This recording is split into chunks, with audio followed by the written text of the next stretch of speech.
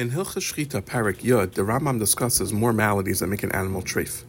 The Rambam begins by talking about shvura. Shvura literally means broken, and it's talking about that the majority of an animal's ribs are broken, and the animal has 11 ribs on either side of his body. If 6 were broken on one side and 6 on the other, or 11 were broken on one side and 1 on the other, the animal's treif.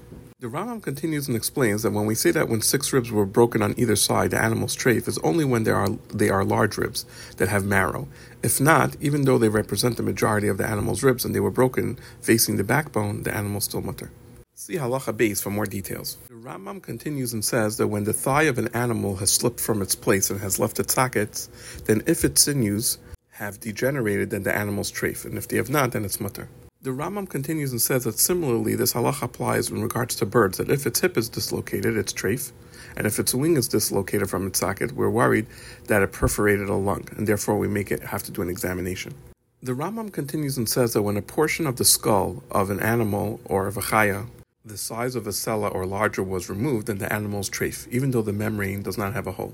Additionally, if a skull had a number of holes in it, small holes, they all add up together to become the size of a sella, then the animal would be treif.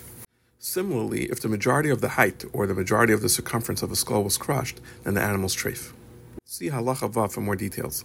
The Rambam continues and says that when the bones of the skull of a water bird, meaning like a goose, it has a hole in it, then the bird is treif, even though the membrane has not been perforated. See halacha zayin for more details. The Rambam continues and says that if an animal's blood pressure causes it to choke, or if it was affected by a black gallbladder secretion or a white gallbladder secretion, or if it ate poison which kills animals or drank bad water, it's mutter.